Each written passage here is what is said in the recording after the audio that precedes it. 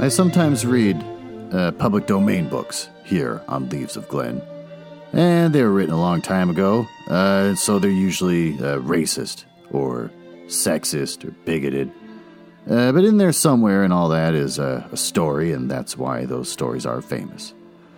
Other times, I read works from independent authors, and they're delightfully not racist, but they might have adult language or adult situations. So that's your warning, but I'm sure you are grown up enough to handle it. Don't write to me complaining. Oh, well, this is the reason why all the kids love drinking White Claw. It's delicious. It doesn't make me feel bloated. Oh, hello. Welcome to the mansion of Leaves of Glen. Here, in my drawing room. It's quite a little bit. I'm never going to give it up. This is where I read to you the hottest public domain books and short stories. This week, we'll read Chapter 17 of David Copperfield by Charles Dickens. It's the 8th novel that he wrote, published in 1849 to 1850, first as a serial, and then he said, I can make more money if I just put it all together in one book. So he did in 1850. And it's considered his most popular work. Born the 7th of February, 1812, dead the 9th of June, 1870. I've given up trying to find anything to do with the Batman suit. He has a secret room, or he had a secret room in a study, where you could move a bookcase, and then it had a whole separate secret room back there with a bunch of fake volumes of books like 9 Lives of a Cat, Volume 1 through 9, things like that. Cute. But then one, I think it was DiscoverWalks.com, mentioned that he had a Batman suit in there, and of course that intrigued me because I want to know what that means for his time, and can't find anything else on it. I give up. If anyone knows anything about Charles Dickens' Batman suit, for the love of God, please let me know.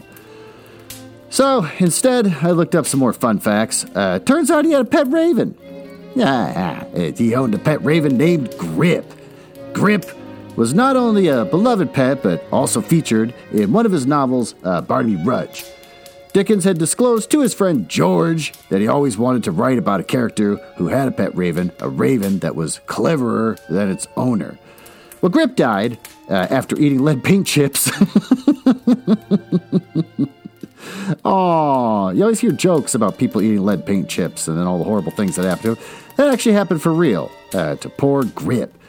But he was soon replaced by another who was also named Grip. Well, that's sad. Did the first Grip not mean anything to you?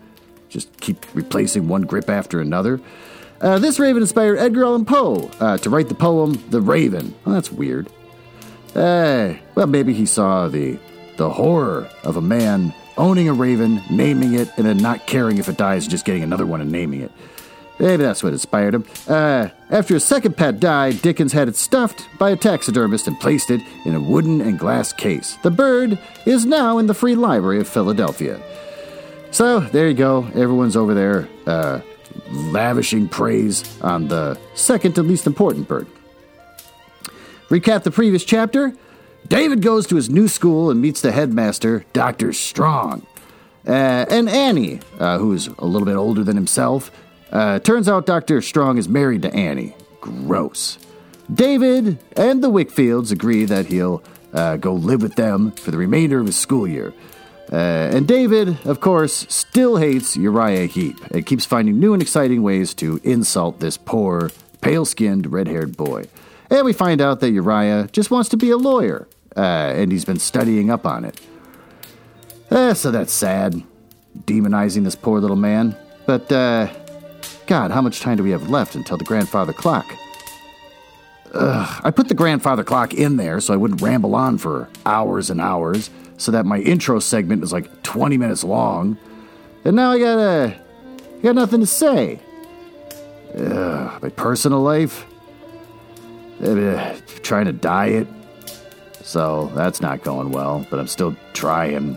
The weather's nice, so I've been walking outside in the weather, so I dress a little better so people don't get scared of me like they used to when I'd be walking around. So I guess that's one upside, is that I've made small improvements on my life. You might even say I'm a little cocksure as I'm out there on the road. A little too prideful of myself. Oh, thank God. Because that was going nowhere. But with that, let's dive into Chapter 17.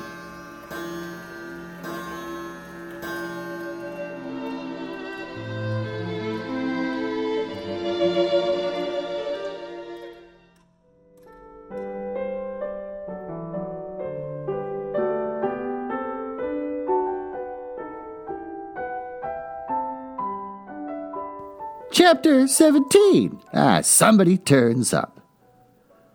It has not occurred to me to mention Peggotty since I ran away, but of course I wrote her a letter almost as soon as I was housed at Dover, and another, and a longer letter, containing all particulars fully related when my aunt took me formally under her protection. On my being settled at Dr. Strong's, I wrote to her again, detailing my happy condition and prospects. I never could have derived anything like the pleasure from spending the money Mr. Dick had given me that I felt in spending a gold half-guinea to Peggotty per post, enclosed in the last letter, to discharge the sum I had borrowed of her, in which epistle, this is a big long paragraph and there's no period, in which epistle, not before, I mentioned about the young man with the donkey cart, period, there, finally. To these communications, Peggotty replied as promptly, if not as concisely, as a merchant's clerk. Her utmost powers of expression, which were certainly not greatening, were exhausted in the attempt to write what she felt on the subject of my journey. 4 sides of incoherent and interjectional beginnings of sentences that had no end, except blots, were inadequate to afford her any relief. But the blots were more expressive to me than the best composition, for they showed me that Peggotty had been crying all over the paper. And what could I have desired more? I made out, without much difficulty, that she could not take quite kindly to my aunt yet. The notice was too short, after so long a preposition the other way. We never knew a person, she wrote, but to think that Miss Betsy should seem to be so different from what she had been thought to be was a moral exclamation point. That was her word. She was evidently still afraid of Miss Betsy, for she sent her grateful duty to her but timidly, and she was evidently afraid of me too, and entertained the probability of my running away again soon. If I might judge from the repeated hints she threw out that the coach fare to Yarmouth was always to be had of her for the asking. She gave me one piece of intelligence, which affected me very much, namely that there had been a sale of the furniture at her old home, and that Mr. and Mrs. Murdstone were gone away, and the house was shut up, to be let or sold. God knows I had no part in it while they remained there, but it pained me to think of the dear old place as altogether abandoned, of the weeds growing tall in the garden, and the fallen leaves lying thick and wet upon the paths. I imagined how the winds of winter would howl round it, how the cold rain would beat upon the window glass, how the moon would make ghosts on the walls of the empty rooms, watching their solitude all night. I thought afresh of the grave in the churchyard underneath the tree, and it seemed as if the house were dead too now, and all connected with my father and mother were faded away. That was really well written and very sad. There was no other news in Peggotty's letters. Mr. Barkis was an excellent husband, she said. Still a little near, but we all had our faults. And she had plenty, though I'm not sure I know what they were. And he sent his duty, and my little bedroom was always ready for me. Mr. Peggotty was well, and Ham was well, and Mrs. Gummidge was but poorly, as always. And little Emily wouldn't send her love, but said that Peggotty might send it if she liked. Well, that's creepy and fussy, that Emily wouldn't send her love, and then told her you could send it if you like. But then Peggotty took the time to write that in there, just to jab him a little bit, just to make him hurt a little bit. All this intelligence I dutifully imparted to my aunt, only reserving to myself the mention of little Emily, whom I distinctively felt that she would not be very tenderly inclined. While I was yet new at Dr. Strong's, she made several excursions over to Canterbury to see me, and always at unseasonable hours, with the view, I suppose, of taking me by surprise. But finding me well employed and bearing a good character, and hearing on all hands that I rose fast in the school, she soon discontinued these visits. I saw her on a Saturday every third or fourth week when I went over to Dover's for a treat. And I saw Mr. Dick every alternate Wednesday when he arrived by stagecoach at noon to stay until next morning. On these occasions, Mr. Dick never traveled without a lantern, writing desk, containing a supply of stationery, and the memorial, in relation to which document he had a notion that time was beginning to press now, and that it really must be got out of hand. Mr. Dick was very partial to gingerbread. To render his visits the more agreeable, my aunt had instructed me to open a credit for him at a cake shop, which was hampered with the stipulation that he should not be served with more than 1 shilling's worth in the course of any one day. This and the reference of all his little bills at the country inn where he slept to my aunt before they were paid induced me to suspect that he was only allowed to rattle his money and not to spend it. And then I found on further investigation that this was so. Or at least there was an agreement between him and my aunt that he should account to her for all his disbursements. As he had no idea of deceiving her and always desired to please her, he was thus made chary of launching into expense. On this point, as well as on all of the possible points, Mr. Dick was convinced that my aunt was the wisest and most wonderful of women, as he repeatedly told me with infinite secrecy and always in a whisper. "Trotwood," said Mr. Dick with an air of mystery after imparting his confidence to me one Wednesday, "who's the man that hides near our house and frightens her?" Frightens my aunt, sir?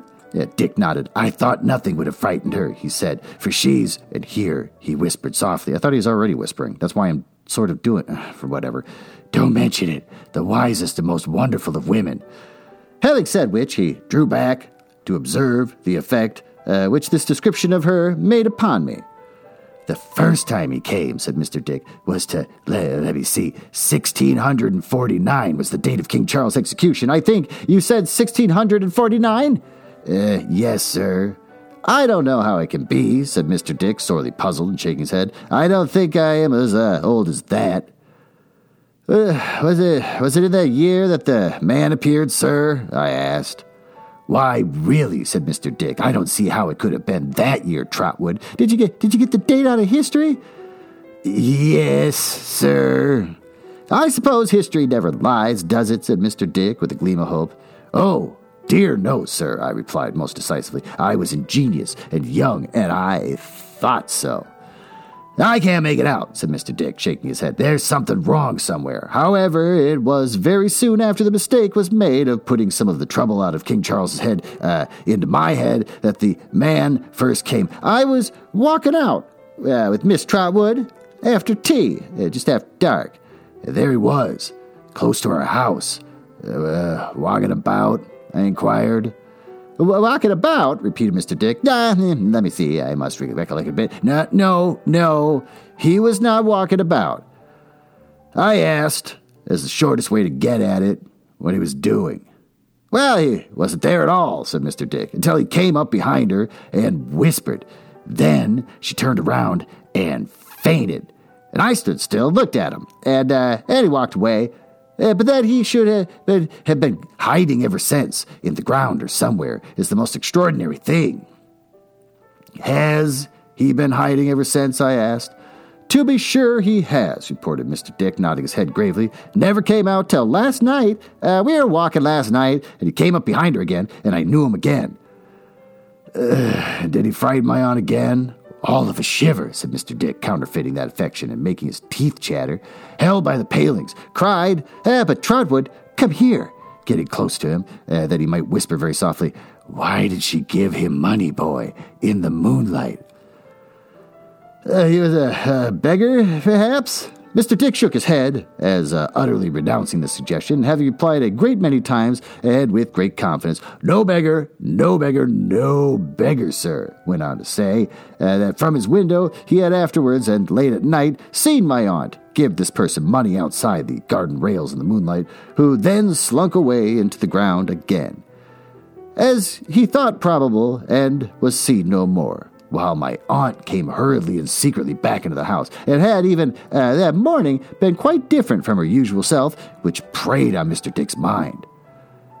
I had not the least belief in the outset of his story that the unknown was anything but a delusion of Mr. Dick's, and one of a line of the ill-fated prince who occasioned him so much difficulty. But after some reflection, I began to entertain the question whether an attempt, or a threat of an attempt, might have been twice made to take poor Mr. Dick himself from under my aunt's protection, and whether my aunt, the strength of whose kind feeling toward him I knew from herself, might have been induced to pay a price for his peace and quiet. As I was already much attached to Mr. Dick, and very solicitous of his welfare, my fears favored this supposition. For a long time, his Wednesday hardly ever came round without my entertaining a misgiving that he would not be on the coach box as usual. There he always appeared, however, gray-headed, laughing and happy, and he never had anything more to tell of the man who could frighten my aunt. These Wednesdays were the happiest days of Mr. Dick's life.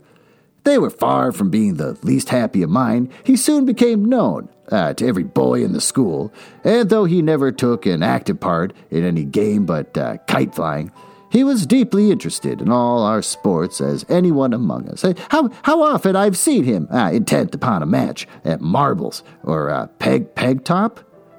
I'm not looking it up. Looking on with a face of unutterable interest and hardly breathing at the critical times. How often at hare and hounds have I seen him mounted on a little knoll, cheering the whole field on to action and waving his hat above his gray head, oblivious of King Charles and Marta's head and all belonging to it. How many a summer hour have I known to be but blissful minutes to him in the cricket field.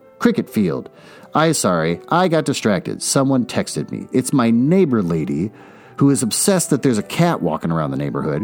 She's been trying to catch it, and I'm not kidding, she even called the cops once because she wants the cops to take the cat away. The woman's insane. So she's texting me again, and I refuse to read it.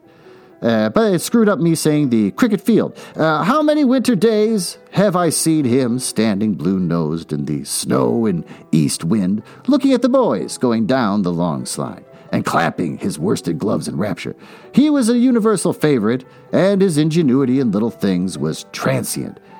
He could cut oranges into such devices as none of us had an idea of. He could make a boat, out of anything, from a skewer upwards. He could turn a cramp bones into chessmen, fashion Roman chariots from old court cards, make spoked wheels out of cotton reels, and bird cages out of old wire.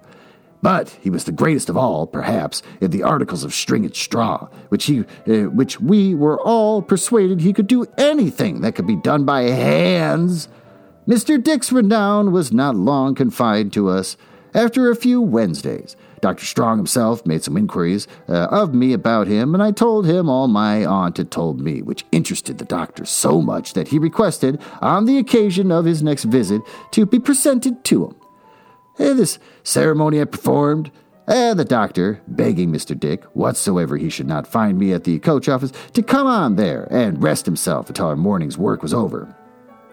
It soon passed into a custom for Mr. Dick to come on as a matter of course, and if we were a little late, as often happened on a Wednesday, to walk about the courtyard waiting for me.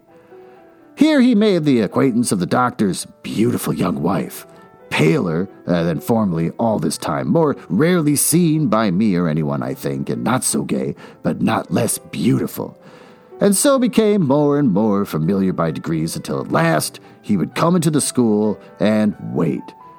He always sat in a particular corner on a particular stool, which was called Dick. after him. They named the stool after him. Just the stool, just Dick, the stool. It's like having an easy chair named Glenn. Here he would sit with his gray head bent forward, attentively listening to whatever might be going on, with a profound veneration for the learning he had never been able to acquire. This veneration Mr. Dick extended to the doctor, whom he thought the most subtle and accomplished philosopher of any age. It was long before Mr. Dick ever spoke to him otherwise than bareheaded, and even when he and the doctor had struck up quite a friendship, and would walk together by the hour on that side of the courtyard which was known among us as the Doctor's Walk. Mr. Dick would pull off his hat at intervals to show respect for wisdom and knowledge. How it ever came about that the doctor began to read out scraps of the famous dictionary in these walks I never knew. Perhaps he felt it all the same. At first, as reading to himself. However, it passed into accustomed to, and Mr. Dick, listening with a face shining with pride and pleasure, in his heart of hearts believed the dictionary to be the most delightful book in the world. Those are sad times when someone's like, hey, why don't you come over here? I'm going to read to you parts of the dictionary. And then the other person's like, oh, God, and then runs over there because he wants to hear it. There had to have been better things to read back then. As I think of them going up and down before those schoolroom windows, the doctor reading with his complacent smile, an occasional flourish of the manuscript or grave motion of his head, and Mr. Dick listening and chained by interest, with his poor wits calmly wandering God knows where upon the wings of hard words, I think of it as one of the pleasantest of things, in a quiet way, that I have ever seen. I feel as if they might go walking to and fro forever, and the world might somehow be the better for it, as if 1,000 things it makes a noise about were not one half as good for it or me. Agnes was one of Mr. Dick's friends. Very soon, and in often coming to the house, he made acquaintance with Uriah. The friendship between himself and me increased continually, and it was maintained on this odd footing that while Mr. Dick came professedly to look after me as my guardian, he always consulted me in any little matter of doubt that arose, and invariably guided himself by my advice, not only having a high respect for my native sagacity, but considering that I inherited a good deal from my aunt.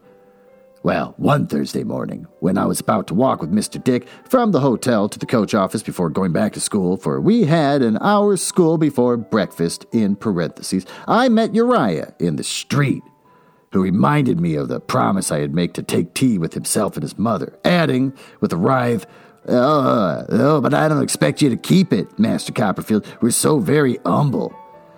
I really had not yet been able to make up my mind whether I liked Uriah or detested him.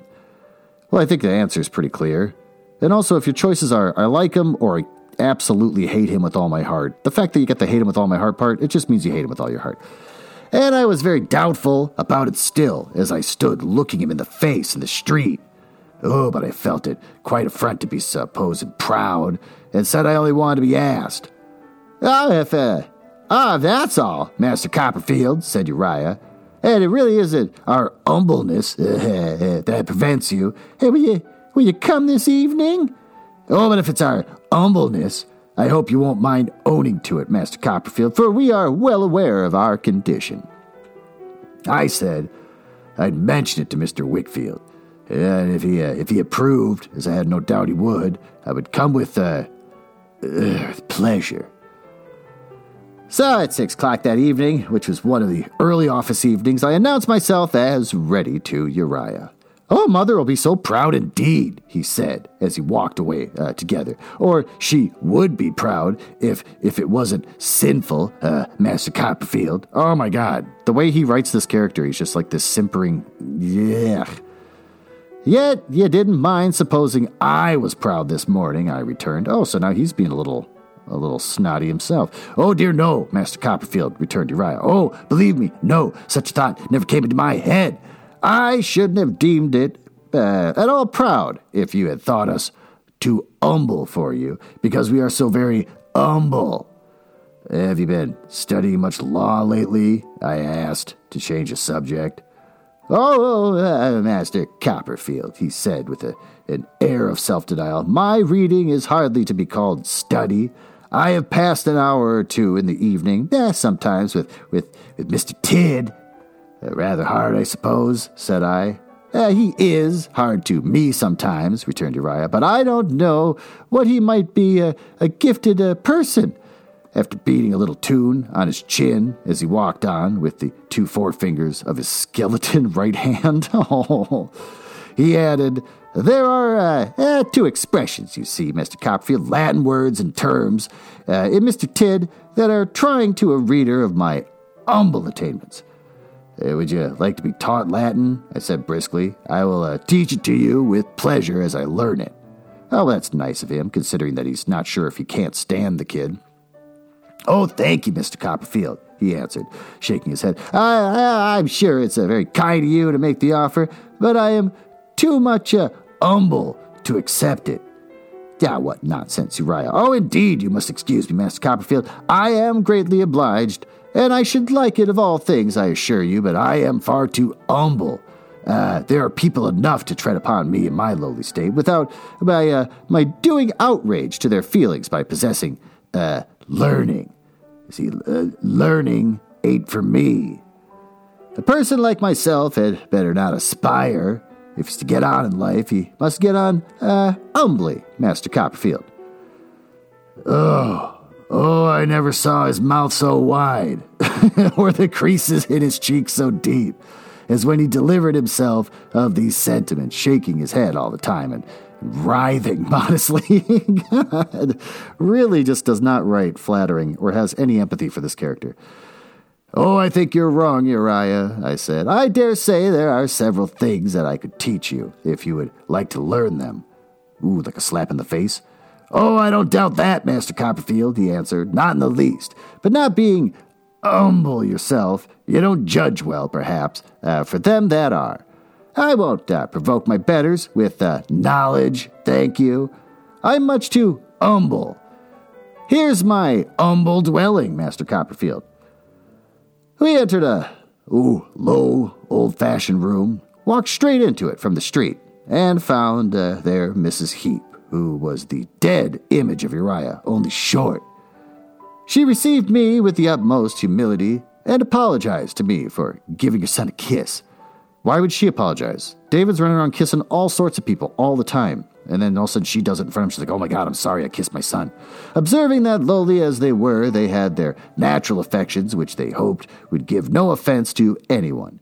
It was a perfectly decent room, half parlor, half kitchen, but not all a snug room.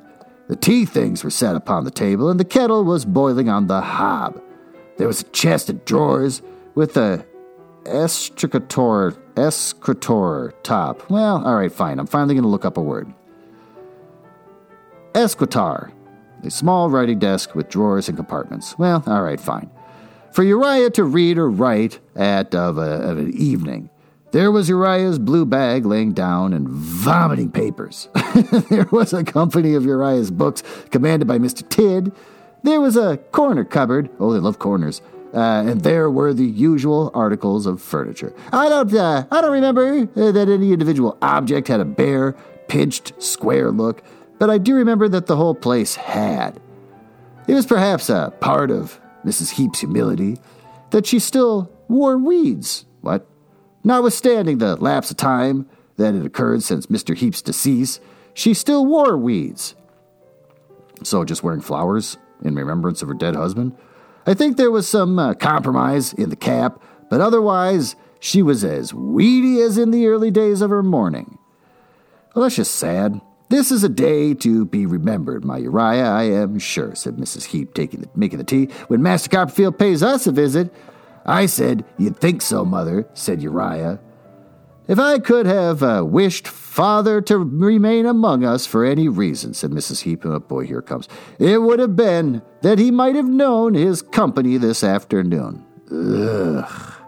I felt embarrassed by these compliments, but I was sensible, too, of being entertained as an honored guest, and I thought, Mrs. Heep, an agreeable woman.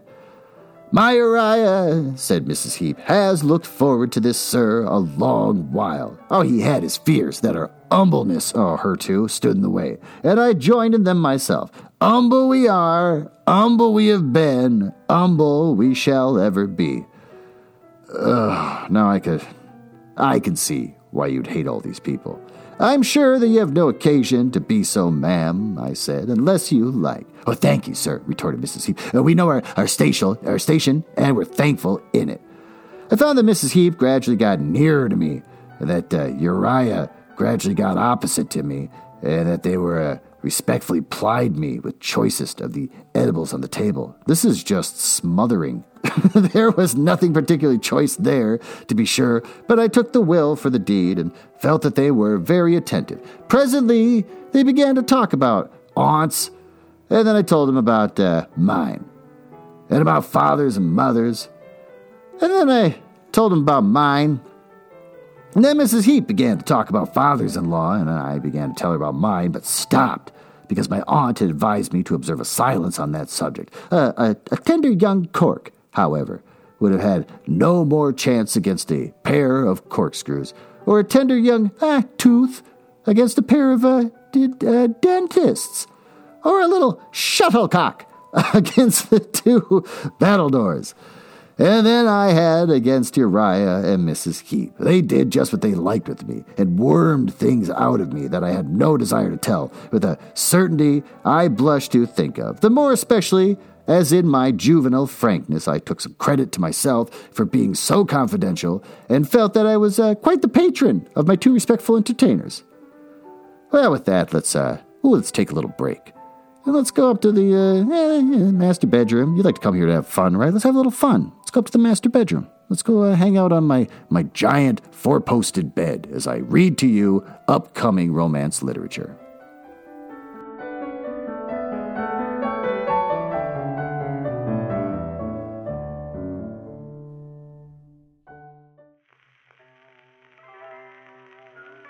Ah, there you are. On my bed, wearing that silky outfit that you know I like so much. Well, I'm not in the mood for that. Why don't you put on these thick glasses and get your fingers real long and slender, like you computer nerd, as we learn about The Dating Plan by Sarah Desai. Even with a step-by-step plan, these fake fiancés might accidentally fall for each other in this hilarious, heartfelt romantic comedy from the author of The Marriage Game. Daisy Patel is a software engineer who understands lists and logic better than bosses and boyfriends. With her life all planned out and no interest in love, the one thing she can't give her family is the marriage they expect. Left with a few options, she asked her childhood crush to be her decoy fiancé. Liam Murphy, he's a venture capitalist with something to prove, And when he learns that his inheritance is contingent on being married, well, that's convenient, he realizes his best friend's little sister has the perfect solution to his problem. A marriage of convenience will get Daisy's matchmaking relatives off her back and fulfill the terms of his late grandfather's will. That's what's in the will. You gotta be married or you can't inherit my fortune. If only he hadn't broken her tender teenage heart 9 years ago. Sparks fly when Daisy and Liam go on a series of dates to legitimize their fake relationship. Too late, they realize that very little is convenient about their arrangement. History and chemistry aren't about to follow the rules of this engagement. Because she's got a calculator for a heart, and he turned the calculator upside down and spelt 8008, and it won her over. Well, there you go. That's The Dating Plan by Sarah Desai. Comes out March 16th for $16 at Barnes & Noble. Books A Million, which I've still never heard of. Bookshop.org, which I'm familiar with. Hudson Booksellers? Nope. IndieBound? Powell's? Nope. Target? Walmart and Amazon. So if you like to settle for less, dive into that book. And let's give up. I'm not horny anymore. And we'll go back to the library and finish reading chapter 17.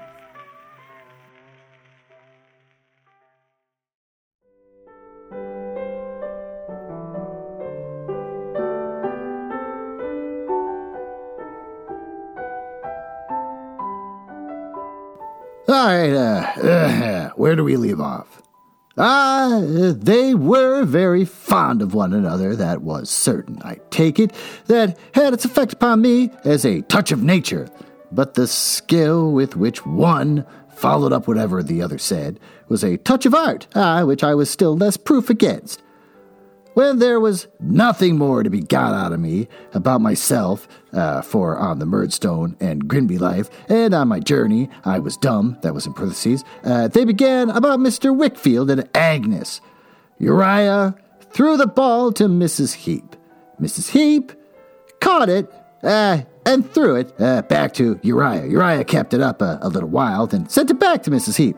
And so they went on tossing it about until I had no idea who had got it, and was quite bewildered. The ball itself was always changing too. Now it was Mr. Wickfield, now Agnes, now the excellence of Mr. Wickfield, now my admiration of Agnes, now the extent of Mr. Wickfield's business and resources, now our domestic life after dinner, now the wine that Mr. Wickfield took. Ooh, yeah, don't give that kind of info away. The reason why he took it, and the pity that it was that he took so much. Now one thing, now another, then everything at once, and all the time without appearing to speak very often or to do anything but sometimes encourage them a little, for fear they should be overcome by their humility and the honor of my company. I found myself perpetually letting out something or other that I had no business to let out, and seeing the effect of it in the twinkling of Uriah's dinted nostrils. Not the twinkling of his eye, the twinkling of his dinted nostrils, so his nose is sweaty and the candlelight's hitting it just right. I had begun to be a little uncomfortable. You know, I'm learning to dislike these characters greatly, the way he writes about them. But at the same time, I'm realizing this is just the author not liking this character and just making him miserable and unlikable. So I don't know how to feel. And to wish myself well out of the visit, when a figure coming down the street past the door, it stood open to the air with the room, which was warm, the weather being close for the time of year, came back again, looked in, and just walked in, exclaiming loudly, "Copperfield, is it possible? Can you do that? Can I just walk down the street and then just walk into someone's home and be like, Phil?" It's probably not Phil, but just, "Oh, whoops, sorry," and then turn around and walk out again. It was Mr. Mickweber.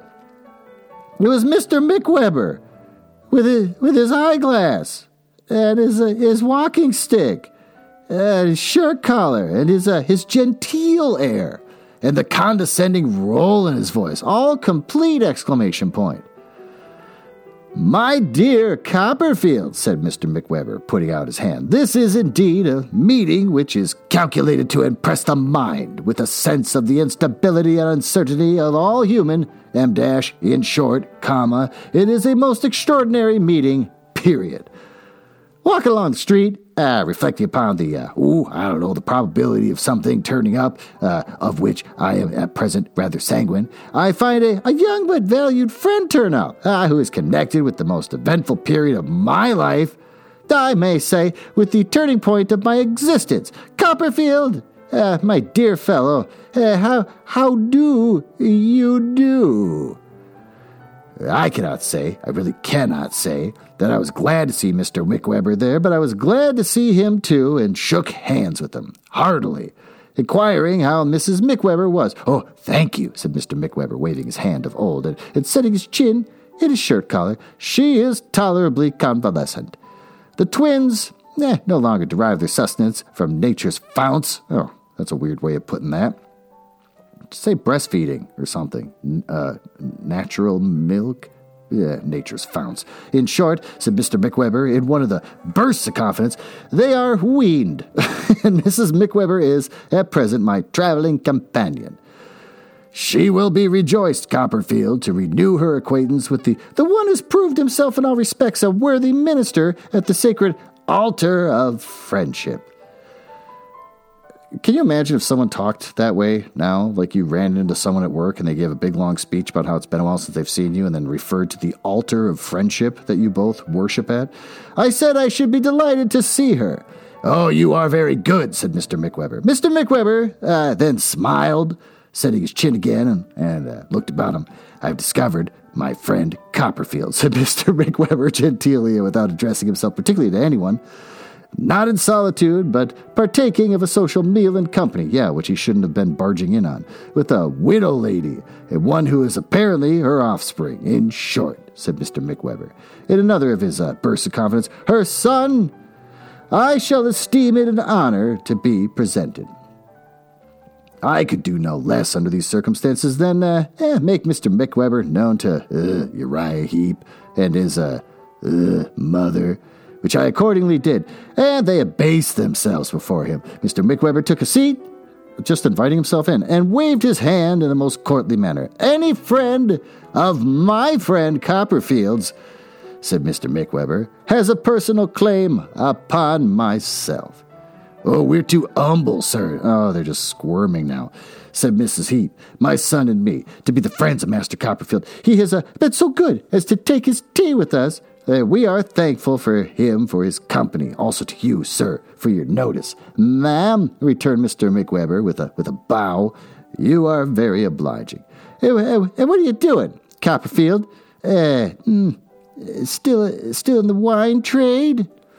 I was excessively anxious to get Mr. McWeber away, and replied, with my hat in hand and a very red face, I have no doubt, that I was a pupil at Dr. Strong's. "Oh, a pupil," said Mr. McWeber, raising his eyebrows. "I am extremely happy to hear it, although a mind like my friend Copperfield's," to Uriah and Mrs. Heep, "does not require that cultivation which, without his knowledge of men and things, it would require. Still, it is a rich soil, teeming with latent vegetation. In short," said Mr. McWeber, smiling, another burst of confidence, "it is an intellect capable of getting up the classics to any extent."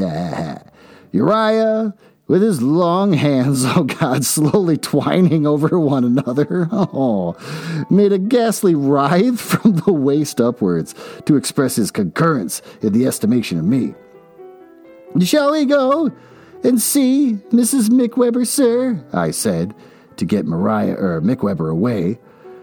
"If you will do her that favor, Copperfield," replied Mr. McWeber, rising, "I have no scruple in saying, in the presence of our friends here, that I am a man who has, for some years, contended against the pressure of punctuary difficulties, period." That was a big, long paragraph with just a lot of commas.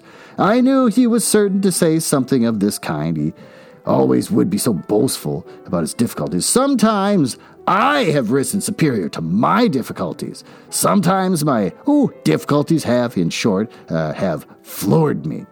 There have been times when I have administered a succession of facures to them, and there have been many times when they have been too many for me, and I have given in and said to Miss McWeber, in the words of Cato," now he's going to start quoting ancient Roman philosophers or senators, "Plato, thou'st reasonest well.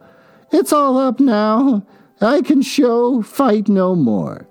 "But at no time in my life," said Mr. McWeber, "have I enjoyed a higher degree of satisfaction than in pouring my griefs, if I may describe difficulties chiefly arising out of warrants of attorney and promissory notes at 2 and 4 months, and by that word, into the bosom of my friend Copperfield."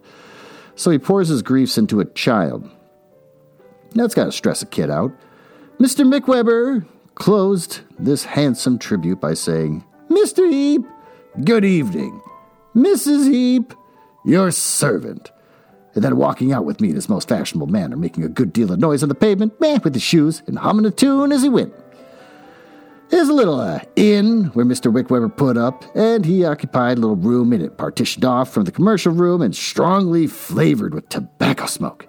I think it was over the kitchen, because a warm, greasy smell appeared to come up through the chinks in the floor. And there was a flabby perspiration on the walls. What does a flabby perspiration on the walls look like? Does it fluctuate and move? What does that mean? I know it was near the bar on account of the smell of spirits and jingling of glasses.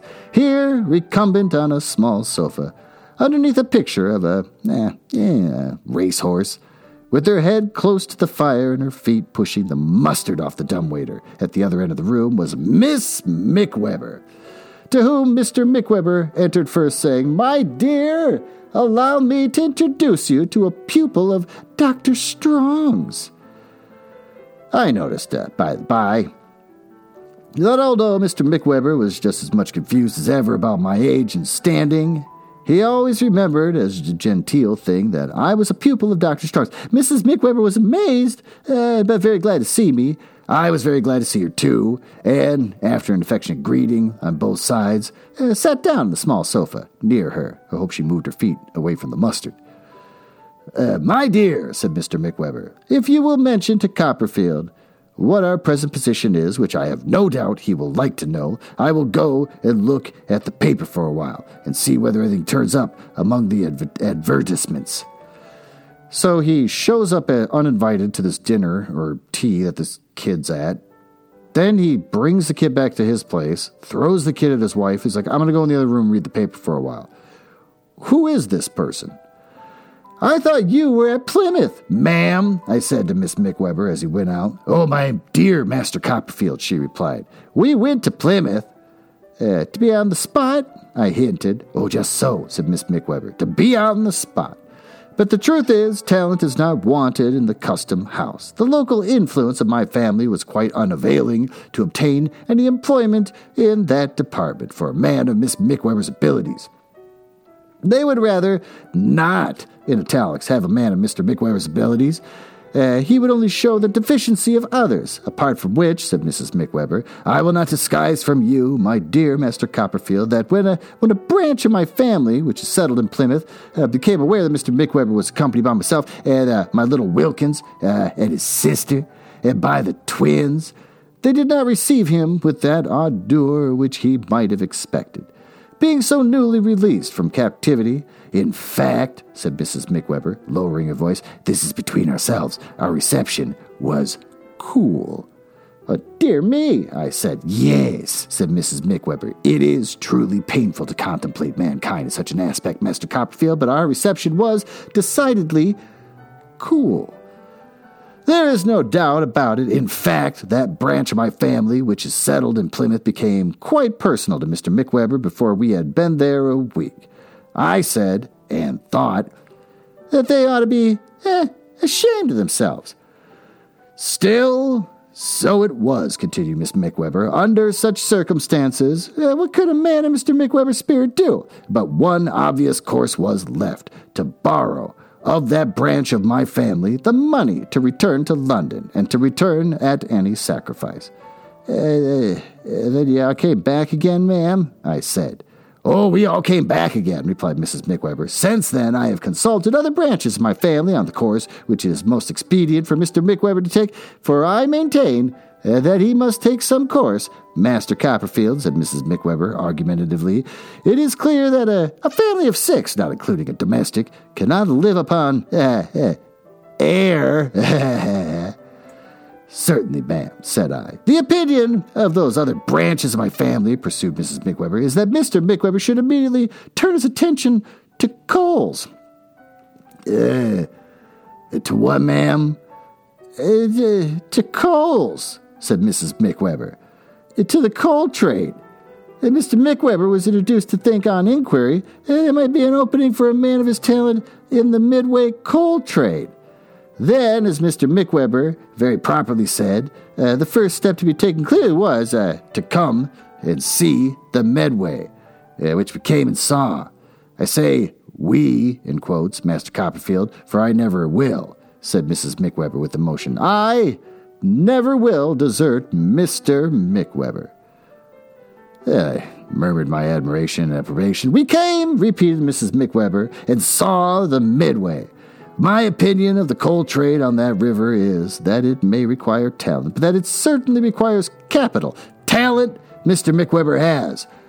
Capital Mr. McWeber has not. We saw, I think, the greater part of the Medway, and that is my individual conclusion. Being so near here, Mr. McWeber was of opinion that it would be rash not to come on and to see the cathedral. Firstly, on account of it being so well worth seeing, and never having seen it. And secondly, on account of the great probability of something turning up in the cathedral town." "We have been here," said Mrs. McWeber, 3 days, and nothing has, as yet, turned up. And it may not surprise you, my dear Master Copperfield, so much as it would a stranger, to know that we are at present waiting for a remittance from London to discharge our punctuary obligations at this hotel until the arrival of the admittance, said Mrs. McWeber with much feeling. I am cut off from my home, parentheses, I allude to lodgings in Pentonville, from my boy and girl, and from my twins.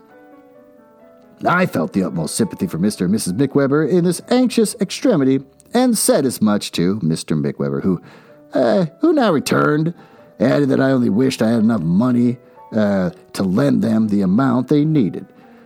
Mr. McWeber's answer expressed the disturbance of his mind. He said, shaking hands with me, Copperfield, you are a true friend.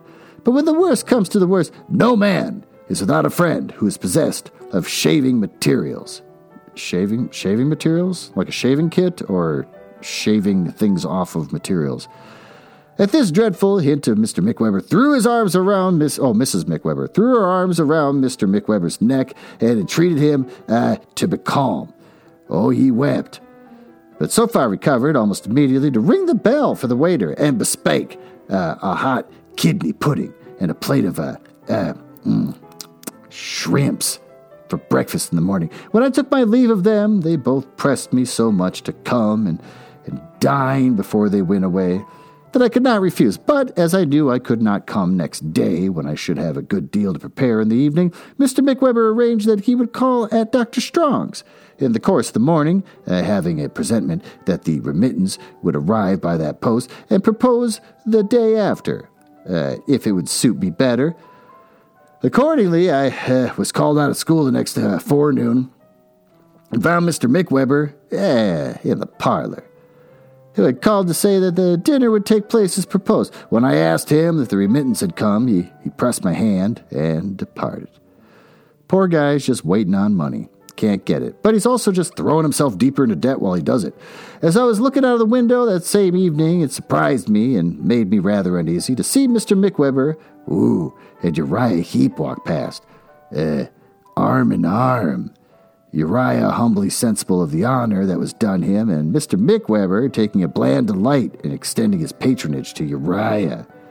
But I was still more surprised when I went to the little hotel the next day at the appointed dinner hour, which was 4 o'clock, to find, from what Mr. McWeber said, that he had gone home with Uriah and had drunk brandy and water, and Mrs. Heeps.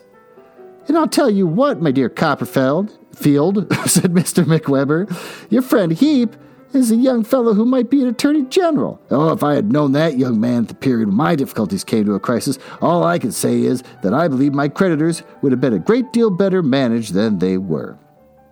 I like how all this guy does is think about himself. And then when he meets somebody else that he thinks is talented, he's just like, oh man, boy, I could use him. Or could have if I was younger. I don't know what his point was. I hardly understand how this could have been, seeing that Mr. McWeber had paid them nothing at all as it was. But I didn't like to ask.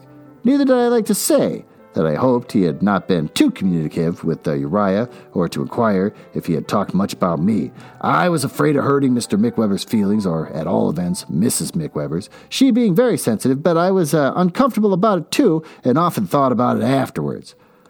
We had a beautiful little dinner. Quite an elegant dish of fish. The kidney end of a loin of veal, roasted, fried sausage meat, a partridge, and a pudding. Oh, there was wine. He's 10. There was wine. There was strong ale. Yeah, he's 10. And after dinner, Mrs. McWeber made us a bowl of hot punch with her own hands. Mr. McWeber was uncommonly congenial. I never saw him such good company. He made his face shine with the punch, so that it looked as if it had been varnished all over. That's gross. He got cheerfully sentimental about the town and proposed success to it. Well, that's nice of him, observing that Mrs. McWeber and himself had been made extremely snug and comfortable there, and that he should never forget the agreeable hours they had passed in Canterbury. He proposed me afterwards, and he and Miss McWeber and I took a review of our past acquaintance. in the course of which we sold the property all over again, and I proposed Miss McWeber, or at least said modestly, "If you'll allow me, Miss McWeber, I shall now have the pleasure of drinking your health," in italics, ma'am. On which Mr. McWeber delivered a eulogium on Mrs. McWeber's character, and said she had never been his guide, philosopher, had ever been his guide, philosopher, and friend, and that he would recommend me, when I came to a marrying time of life, to marry such another woman, if such another woman could be found. Well, as the punch disappeared, Mr. McWeber became still more friendly and congenial. Mrs. McWeber's spirits becoming elevated too. We sang Auld Lang Syne. And when we came to, quote, "Here's a hand, my trusty frere," we all joined hands around the table, and when we declared that we would, quote, "take a right guide, Willie Watt," and hadn't the least idea what it meant, we were really affected. In a word, I never saw anybody so thoroughly jovial as Mr. McWeber was, down to the very last moment of the evening, when I took a hearty farewell of himself and his amiable wife. Consequently, I was not prepared at 7 o'clock the next morning to receive the following communication, dated 9:30 in the evening, a quarter of an hour later after I had left him. "My dear young friend, the die is cast. All is over. Hiding the ravages of care with a sickly mask of mirth, I have not informed you this evening that there is no hope of the remittance. Under these circumstances, alike humiliating to endure, humiliating to contemplate, and humiliating to relate, I have discharged the punctuary liability contracted in this establishment by giving a note of hand, made payable 14 days after date, at my residence, Patonville, London.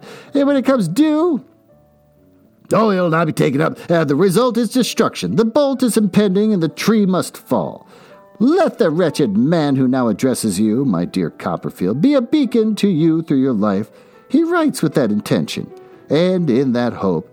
If he could think himself so much use, one gleam of day might, by possibility, penetrate into the cheerfulness dungeon of the remaining existence. Through his longevity is, at present, to say the least of it, extremely problematical. This is the last communication, my dear Copperfield, you will ever receive. From the beggared outcast, Wilkins McWeber. Well, I was so shocked by the contents of this heart-rending letter that I ran off directly towards a little hotel with the intention of taking it on my way to Dr. Strong's and trying to soothe Mr. McWeber with I don't know, a word of comfort. But halfway there, I met the London coach with Mr. and Mrs. McWeber up behind. Mr. McWeber, the very picture of tranquil enjoyment, smiling at Miss McWeber's conversation, eating walnuts out of a paper bag, with a bottle sticking out of his breast pocket. And as they did not see me, I thought it best, all things considered, not to see them. So, with a great weight taken off my mind, I turned into a by-street that was the nearest way to school, and felt upon the whole relieved that they were gone, though I still liked them very much, nevertheless. Well, with that, why don't we retire to the, this bit I'm doing, I forget the rooms we go, the smoking room. Let's retire to the smoking room, where we can review what we've read and discuss what we think.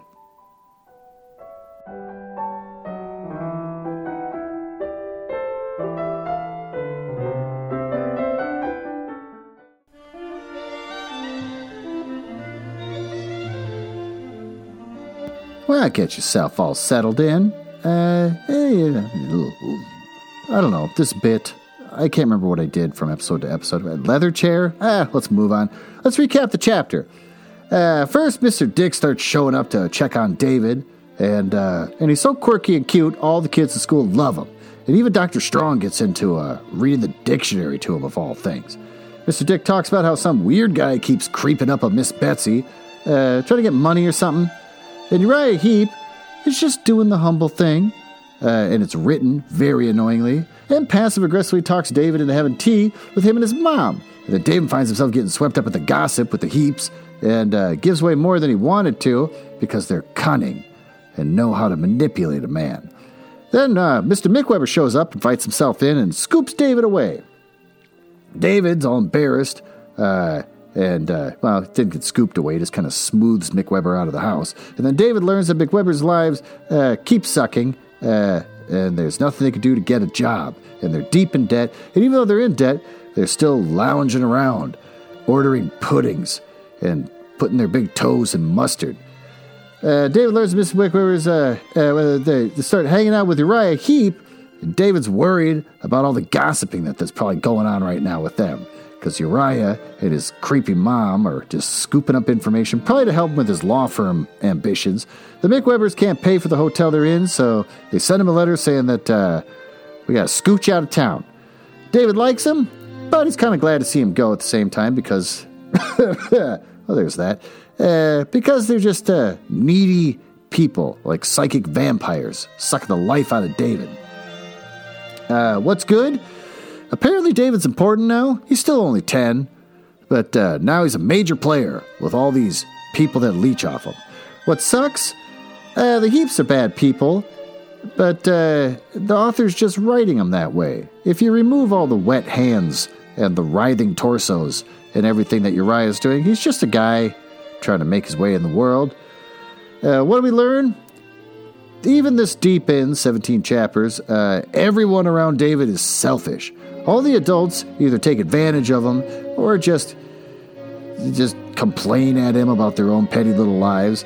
And even Peggotty, all she ever does is fawn on him when he's around, but never actually does anything to help him in his life. Just kind of says she did take him briefly to live in the boathouse and then said, you should probably go see your aunt. So they're glad to see him around, but don't really worry about him all that much on their free time. The Heaps are using gossip as a way to work their way up the social ladder, probably, to take over Mr. Wickfield's business. And we learn that there's a sneaky man around Miss Betsy. I imagine probably some kind of relative or old lover that she jilted, and now she has to pay him money to get him to get lost. So there you go. That was chapter 17. Hope you liked it. And I will be back next week. Thanks for listening.